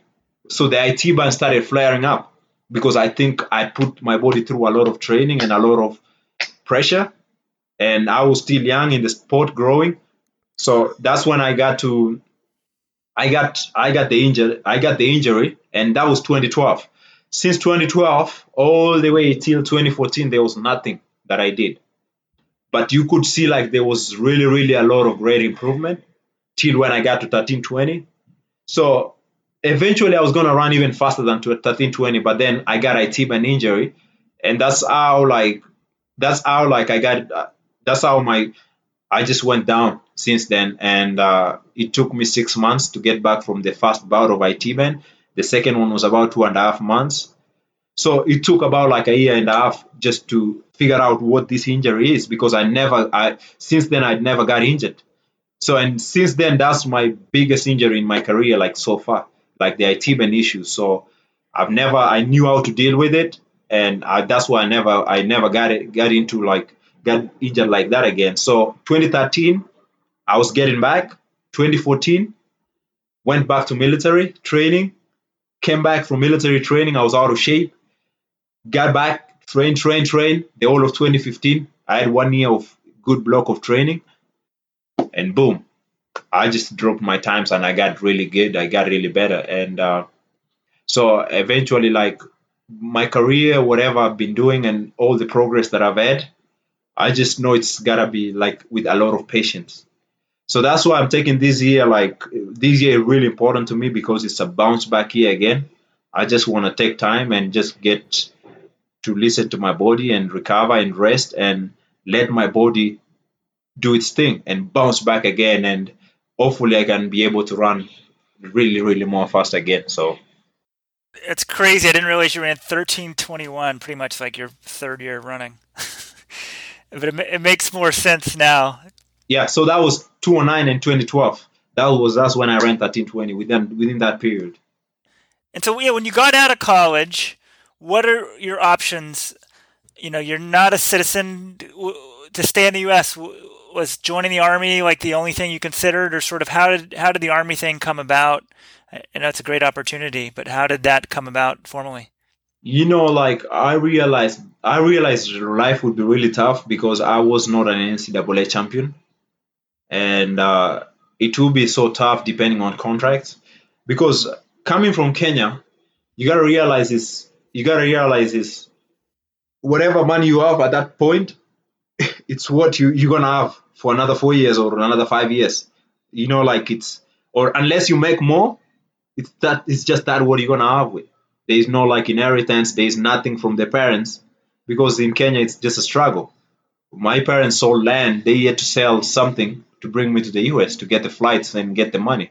And I remember I landed in the US with about $450. And since then, I've never called my mom to ask for money, because I know whatever she went through to get that money was through, like, she had to sell property and she had to do her best. So then I didn't want to get in a situation that I have to call my mom again to ask for money, because it's like I'll be draining her too much, and it's like it's like a situation I gotta be a man. So I figured out, like, to be honest, my goal was just, I figured out, like, man, I'm just gonna go join the military and just go, forget about running. And if running comes back to me at some point, let it be, And eventually, Paul Kadam, like, he was the one who mentored me, actually, because we're in the same school. And Paul Kadam told me, like, hey, this is the world-class athlete program. I called them, and my times wasn't enough to get me into WCAP, but I think your times, like, they need 13:28 for 5K times. So can you call them and see whatever, like, they can tell you? So at that time, I signed my contract to join basic training, and I was like, let it be, like, I'm just gonna go to basic training and get a foundation, and maybe running can come back to me eventually. So I went to basic training. So before basic training, I was lucky to get the orders to come into WCAP, US Army World Class Athlete Program, and it just happened like that. It just happened like I was just lucky, because if there was no WCAP, I wouldn't be a runner today, probably.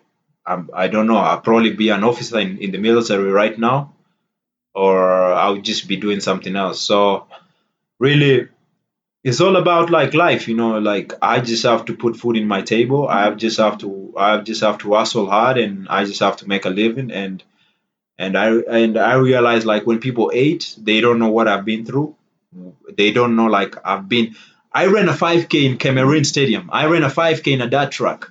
And I remember that 5K. When I ran that 5K, I ran like 8 laps, and I got kicked out of the track because I got lapped in a 5K running barefoot. And I remember I ran a cross country race in Kenya. I was third last. I was like second or third to be last, barefoot. So coming from that, like that type of life, going through that, and now like Nike sponsoring me, I have like the best shoes in the world. And you're gonna put me in a race against someone who has had like shoes the whole time, and then you're gonna think like that guy is gonna like beat me. I mean, I'm just gonna do my best just to do all I can to win that race, because I know where I've come from, and I know what I need to get it through in life. So if that person, or if someone like who has been through that good life, hates on me because I'm just becoming successful, it's just because it's not anything else. It's just because I have that fire in me, and I really, really want it. So I'm a guy like I'm willing to die in a race. And trust me, if I die in a race one day, that's the best way I could die, man. I could be happy because I know I was hustling, and I know I was putting it. I was digging in it deep. So that's pretty much me. We don't want you dying in any races. People love the guy who digs deep, but no dying, Paul. But yeah, that seems to be the mentality you have in these races, in the Lion, and you really seem to appreciate the opportunity here and probably running as a career more so than a lot of American runners. Would you say that's a fair assessment? No, I mean, like, these people were really passionate about it, There's just people like are running just because they really love running. That's the big difference. I mean, I can't speak for someone else, I can't speak for someone else. And as I say, like, the Americans, the USA, they've taken me and made me part of their family, and I really love that. And we always gotta work together to accomplish the main goal, which is to medal at the world level, at the top level. So if we are not united, then we're gonna get smoked by the Ethiopians and the Kenyans. So that's pretty much what is in my mind. So you think you need to start working? Say if Lopez Lomong's on the 5K team, you think team tactics can help in those races? It's not every man for himself? No, I mean, when it gets to a point like the goal is just to beat another American, that defeats the purpose. The goal should be we should be going to the world level and try to medal and get the medals and bring the medals home. But the goal is just for me to go smoke someone else in a race, like target Lopez Lomong and smoke him in a race. Like it just defeats the purpose. And I mean, I'd rather Lopez win gold and I get silver or bronze. That would be fine. But Lopez gets 7th place and I get 8th place, that would be worthless. I wouldn't even like be happy about it. Like, or even if Lopez gets 7th and I get 8th. I mean, if Lopez gets 7th and if I get 7th and Lopez gets 8th, I wouldn't be happy about that, because still my goal would be I just want to get a medal, and that really defeats the purpose. So, and I just don't want to put that in my mind, because that puts me away from my goals. It puts me away from my goals, which is a medal at the Olympic Games. So I'm just gonna keep going, and the goal is just to work together to accomplish that one big goal, which is to medal at the Olympics and the world level. So, I mean, you've already got the Olympic silver. So if you think about it, the only thing sort of left is the Olympic gold. And I guess the one thing also you haven't really done is run super fast. Do you feel you need to run a super fast time to show you can compete in any type of race and that'll help you for the Olympics? Or do you view the championship races as completely different? I've always said one thing. I'm a really like since college, and I know that I'm a championship racer. I really don't care about times. I really don't care about when races go out. I mean, I want fast races, but when you put me in a championship, if you put me in a race today, just a regular race, yes, I'll race. But put me in a championship race, I'm gonna race to win. So that's the big difference, and that's why I just have different burst of energy. If I get to the Olympics, man, I'm just gonna do whatever I can do to medal. Just go all out. But any other race, the goal is just to perform and do my best. Because if I try to run fast every time, every day, every race, I'm running fast. Like I'm just gonna race for a few years and be gone. But really, as I said, my goal is just to have a longer career, and soon and very soon, I might just find a big race to try chase times. But before that, my goal is just to medal in a championship because since 2016, the only year I've had to really run fast or chase fast times is it was 2018 because 2018 was a non-championship year. Since then, it's just been championships here. So I don't believe in that mentality of running really fast on a championship year because it really like defeats the purpose. That really drains a lot out of you, and so I don't believe in that, and I just have to like focus on one main goal, which is the championship. Because if I train really really hard, like before a championship, and before like so if I let's say if I'm picking to race really fast in March, I mean in May, in June, you know, that's to mean like if you're trying to run like sub 12:55 in a 5K race, you really have to train really hard because you are supposed to run a PB. You have to push your body too much, and then after that you gotta come back and recover a bit and then start pushing again for a championship race. Unless I have something else helping me to recover really quick. Other than that, my body is not built to do just a lot of things back to back to back. I really believe in picking, and I want my body to pick at the right time, and when it's time to pick, it's time to pick. So that's just me, my main goal. And some of these guys, it's been speculated they're racing because they have to. It helps to get so many races to make sure their Nike contracts are still valid. Are there any concerns like that on your end, or you don't need to race at all this year?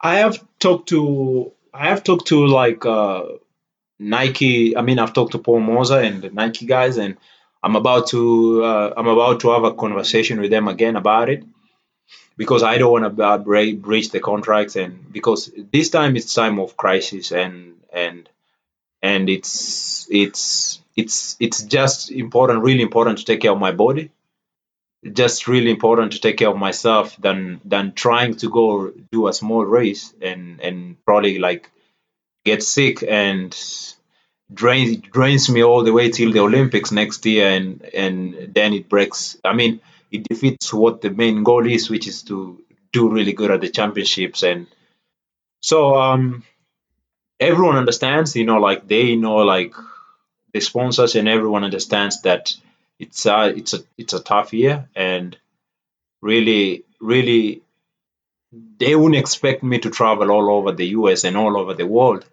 trying to race because it's good for me to like also try to prevent the spread, because if I go race and come back and get my teammates sick and get everyone sick, it defeats the purpose, and it just breaks the whole thing. So I just want to, and also it's good for me to just like, as I say, like just to take my time and bounce back. Like 2014, the whole of 2014, I was gone from running. I was gone, like, and I came back really strong. So really, for me right now, my main goal is just long term, just have a long term career, and whatever, like, it's not my call. Like at this point, I think like my sponsors, like Nike and my sponsors would determine like if I have to race or not.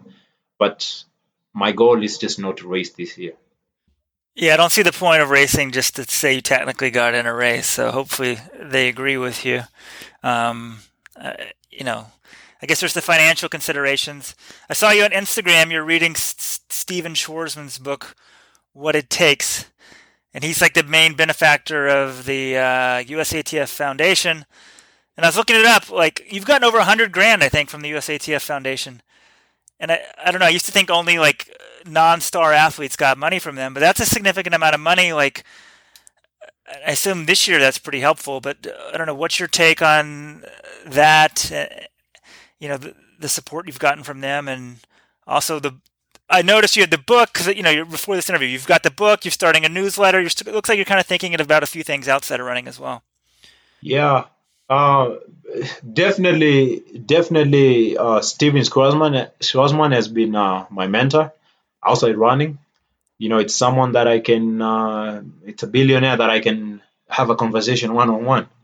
You know, apart from John Ledger, the T-Mobile CEO, really Steven Schwarzman has been really influential in my life, and it's someone that I've always. He really believes in success and everything, and whatever he's doing to USA track and field is really amazing. And uh, I mean, I'm just so happy because they reward the efforts of the athlete. I go out there and work really hard, and they reward my efforts. So it's really nice. And I'm thinking about just the goal. Like my goal is to have a longer career in running. As I said, to be really really good, be a good marathoner, and after that, like it's jump into the business world and try to see what I can do with my life. Like after that, so yeah. The USATF Foundation kind of got brought into, I don't know if controversy is the right word, but Gwen Berry was protesting at last year's Pan Am Games, and then she didn't get the top grant this year, and she sort of alleged that that's because she's protested, and then now with Black Lives Matter and everything, it's sort of brings it into more public consciousness. Do you have any thoughts on athlete protest, what Gwen's alleging? It's kind of a broad question I'm asking, but I don't know. What's your whole take on what Gwen says? Because you're very appreciative of the foundation.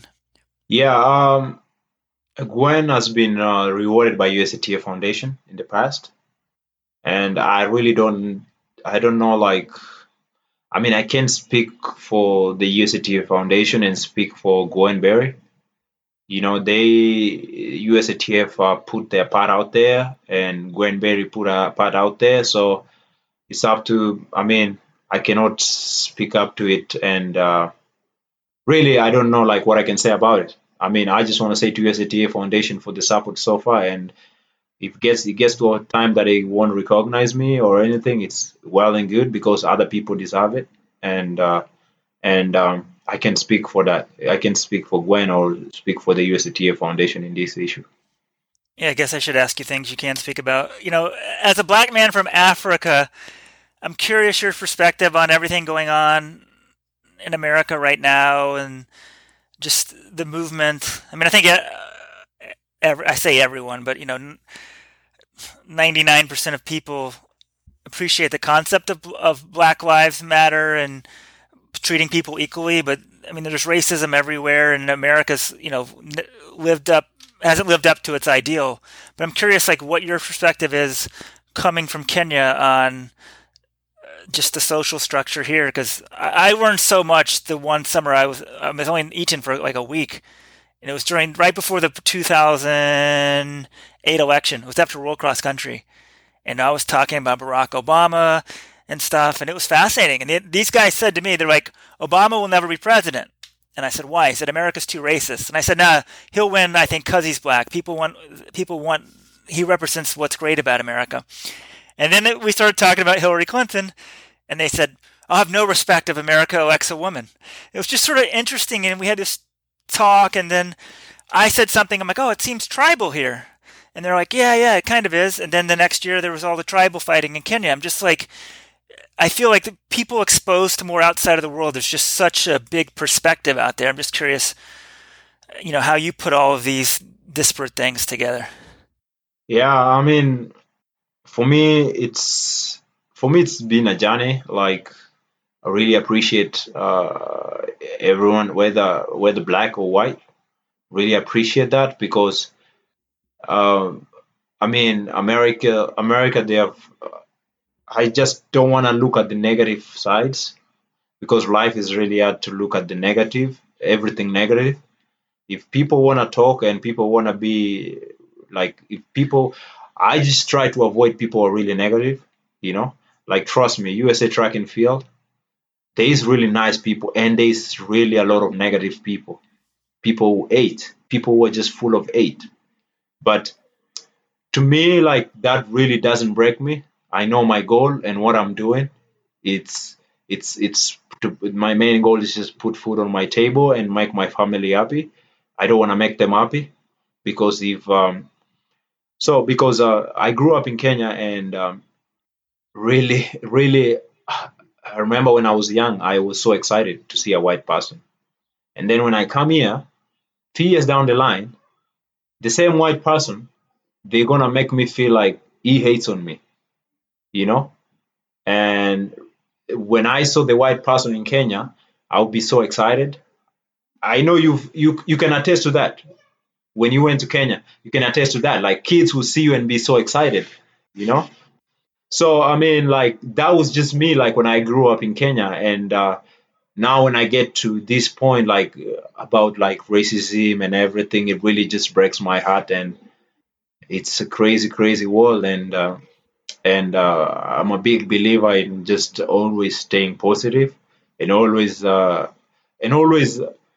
always like I'm just gonna judge someone based on their heart, not on the color of their skin, on how they look like. If you're gonna be if you're gonna be rude to me and you're gonna feel like show me you're gonna hate me, yes, I'm gonna avoid you and not be friends with you. But if you're gonna come to me and be really friends with me and walk with me and show me that there's light at the end of the tunnel, we can walk together. That's it. That's all I want. But only positive vibes. I don't need any negative vibes, and that's just me. And that's just me. And and if someone hates, and I just try. I mean, my big goal, and everyone should be like that. Just stay positive and love everyone because it's a small world, man. It's a really, really small world, and we're gonna leave this world eventually. And some people, the generation are gonna come and keep going. So if you're gonna be like trying to feel like you own this whole world and you feel like you're really more special than another person, it's just sad. It's just sad, and it's just not the way to go. So yeah. Yeah, you're right. I mean, in Kenya, when you go to these villages, the kids start running up yelling "Muzungo, Muzungo," which means white man, white man. Yeah. And you do feel good. You're like, I think just people, they're so excited to see you. I don't feel good because I'm white, but I feel good just these love these kids have for me. And I think that's what we want more of the world. We can hate people for a lot of reasons. Um, and it's like, yeah, you looked up to white people. And then here it sounds like you got here and some people, I think you were saying like, you've experienced some racism. Is that what you were alluding to? But Yeah, I mean, I've experienced people who hate, like, I thank God. I mean, the good thing is that US, like in the United States, like racism, it's it's like it's got to a point. Like before that, it was in a point that people wouldn't show they're racist. You know, like they would just do something. You think like they're just like not nice. But now it's getting to a point like people are just showing the true colors of their skin. You know, so it just like it's just like it's just tough, like there was a time like I went to like there was a time I was running on one of the neighborhoods, and I've never seen something like that. Like there was a sign that showed like it was like I'm gonna shoot something that moves, something like that on those lines. And I'm like, wow. So I'm just gonna keep running on these streets, and then like one day you're gonna shoot on me like because and I mean like because of hate. I mean you just don't even put such a sign out there. that just shows like it's getting to a point that it's just becoming crazy and crazy every year as the year goes by. And at first when I came, I didn't think about it. I didn't that wasn't even in my mind. Like racism wasn't even in my mind, and I would just respect everyone. But now it's just getting to a point that I was so innocent. I didn't know about it. Trust me. I was so innocent about it. And now it's just, I'm getting to a point, I'm starting to know something about it. And all this shooting and everything, it's really scaring me. And I really don't want my daughter to grow up in such an environment. And if kids are going to start growing in such an environment, trust me, the next generation is going to be messed up. Because in America, like, at least in America, people won't show you they're racist. But now it's getting to a point that people are just like flexing their muscles. They're like, yeah, yeah, And I mean, there needs to be a change, and a change will just come eventually. And we just have to stand up, and it just starts with you. It starts with an individual. It starts with you. If you're gonna stay positive and do the best and love everyone, it's just gonna keep going. But then if we keep hating on each other, and trust me, we wouldn't get anywhere. So that's just the main goal. So with the sign, someone had a sign up saying they were going to shoot at you or something? No, they're gonna shoot anything that moves Oh, on their backyard. So like that's scary. If you see such a sign, it's scary, man. oh yeah, yeah. For sure. And I think running as a black guy in America is very different than running as a white guy. Because if I saw that sign, parts of rural America, I'd be like, okay, but I'm like, well, he's not going to shoot me. But I don't want that fear for anyone. And like you said, you got a almost 2-year-old daughter, and I have a 2.5-month-old daughter, and I want them growing up in America where everyone feels safe. And it's sort of disheartening for you to say, oh, I think people are starting to sort of flex racism, because I feel like America is really progressing, but that's probably easy as me as a white guy to say. Yeah, I mean it's just that way. But it's really sad when I teach my daughter the best values, and then someone else teaches their son or daughter the worst values, and then my daughter comes and experiences that. Really, it's just sad if you're gonna do that. And it's a small world, man. Like, we're not gonna live in this world for like 1,000 years, So that's what I think. Like, I just always think like I just gotta live positive things in this world, and just make sure everything is positive, and I'm not gonna think about like hating anyone else or doing anything bad to someone else. So yeah. Yeah, we got one shot at this, and we all should be nice to each other and make the best of it, because not only will we have a better world, but I think everyone themselves will feel better ultimately. So yeah, I mean, treat people with love. It gets to a point like one of their guys that is running, like one of the guys was one day told me like, man, like this US like track and field, man, is becoming crazy. And I'm just even getting worried because one day I might be running and someone like just shoots me out of nowhere. I was like, wow, that's crazy. Like with all the shooting and everything, I was like, man, take it easy. Like if someone gets to a point that they start thinking about that, it's just like, it's just becoming crazy. It's a crazy world. So, yeah. Yeah, hopefully those incidents are totally, I don't know, definitely not the norm. But I think once we hear about them, we become very fearful. But I would like to say one thing though. Sure. But one thing I know about Let's Run, there's a lot of hate going on out there, and really, if you guys are not the people that are gonna be the people that are gonna spread the good vibes, it's like you guys lead that page. If anything negative, you don't flag anything negative or anything, because I've seen a lot of hate there. It gets to a point that I don't want to visit Let's Run anymore, because if all I go there and I see is hate and too much crazy things, I wouldn't even try to go to such a site.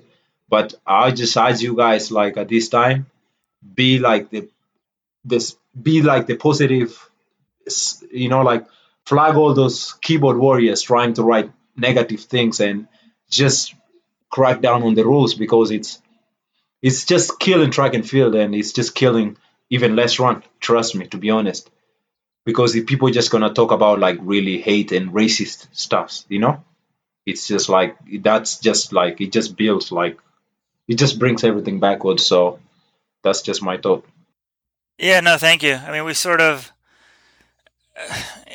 public forums are hard in that sense. I mean, I hope you're talking more so about the forums than are Yeah, exactly. the news side.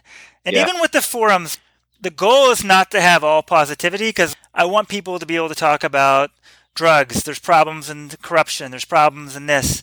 And if everything has to be positive, like that's the end goal. So you're going to find stuff where people are complaining, and I think you have to have that discussion.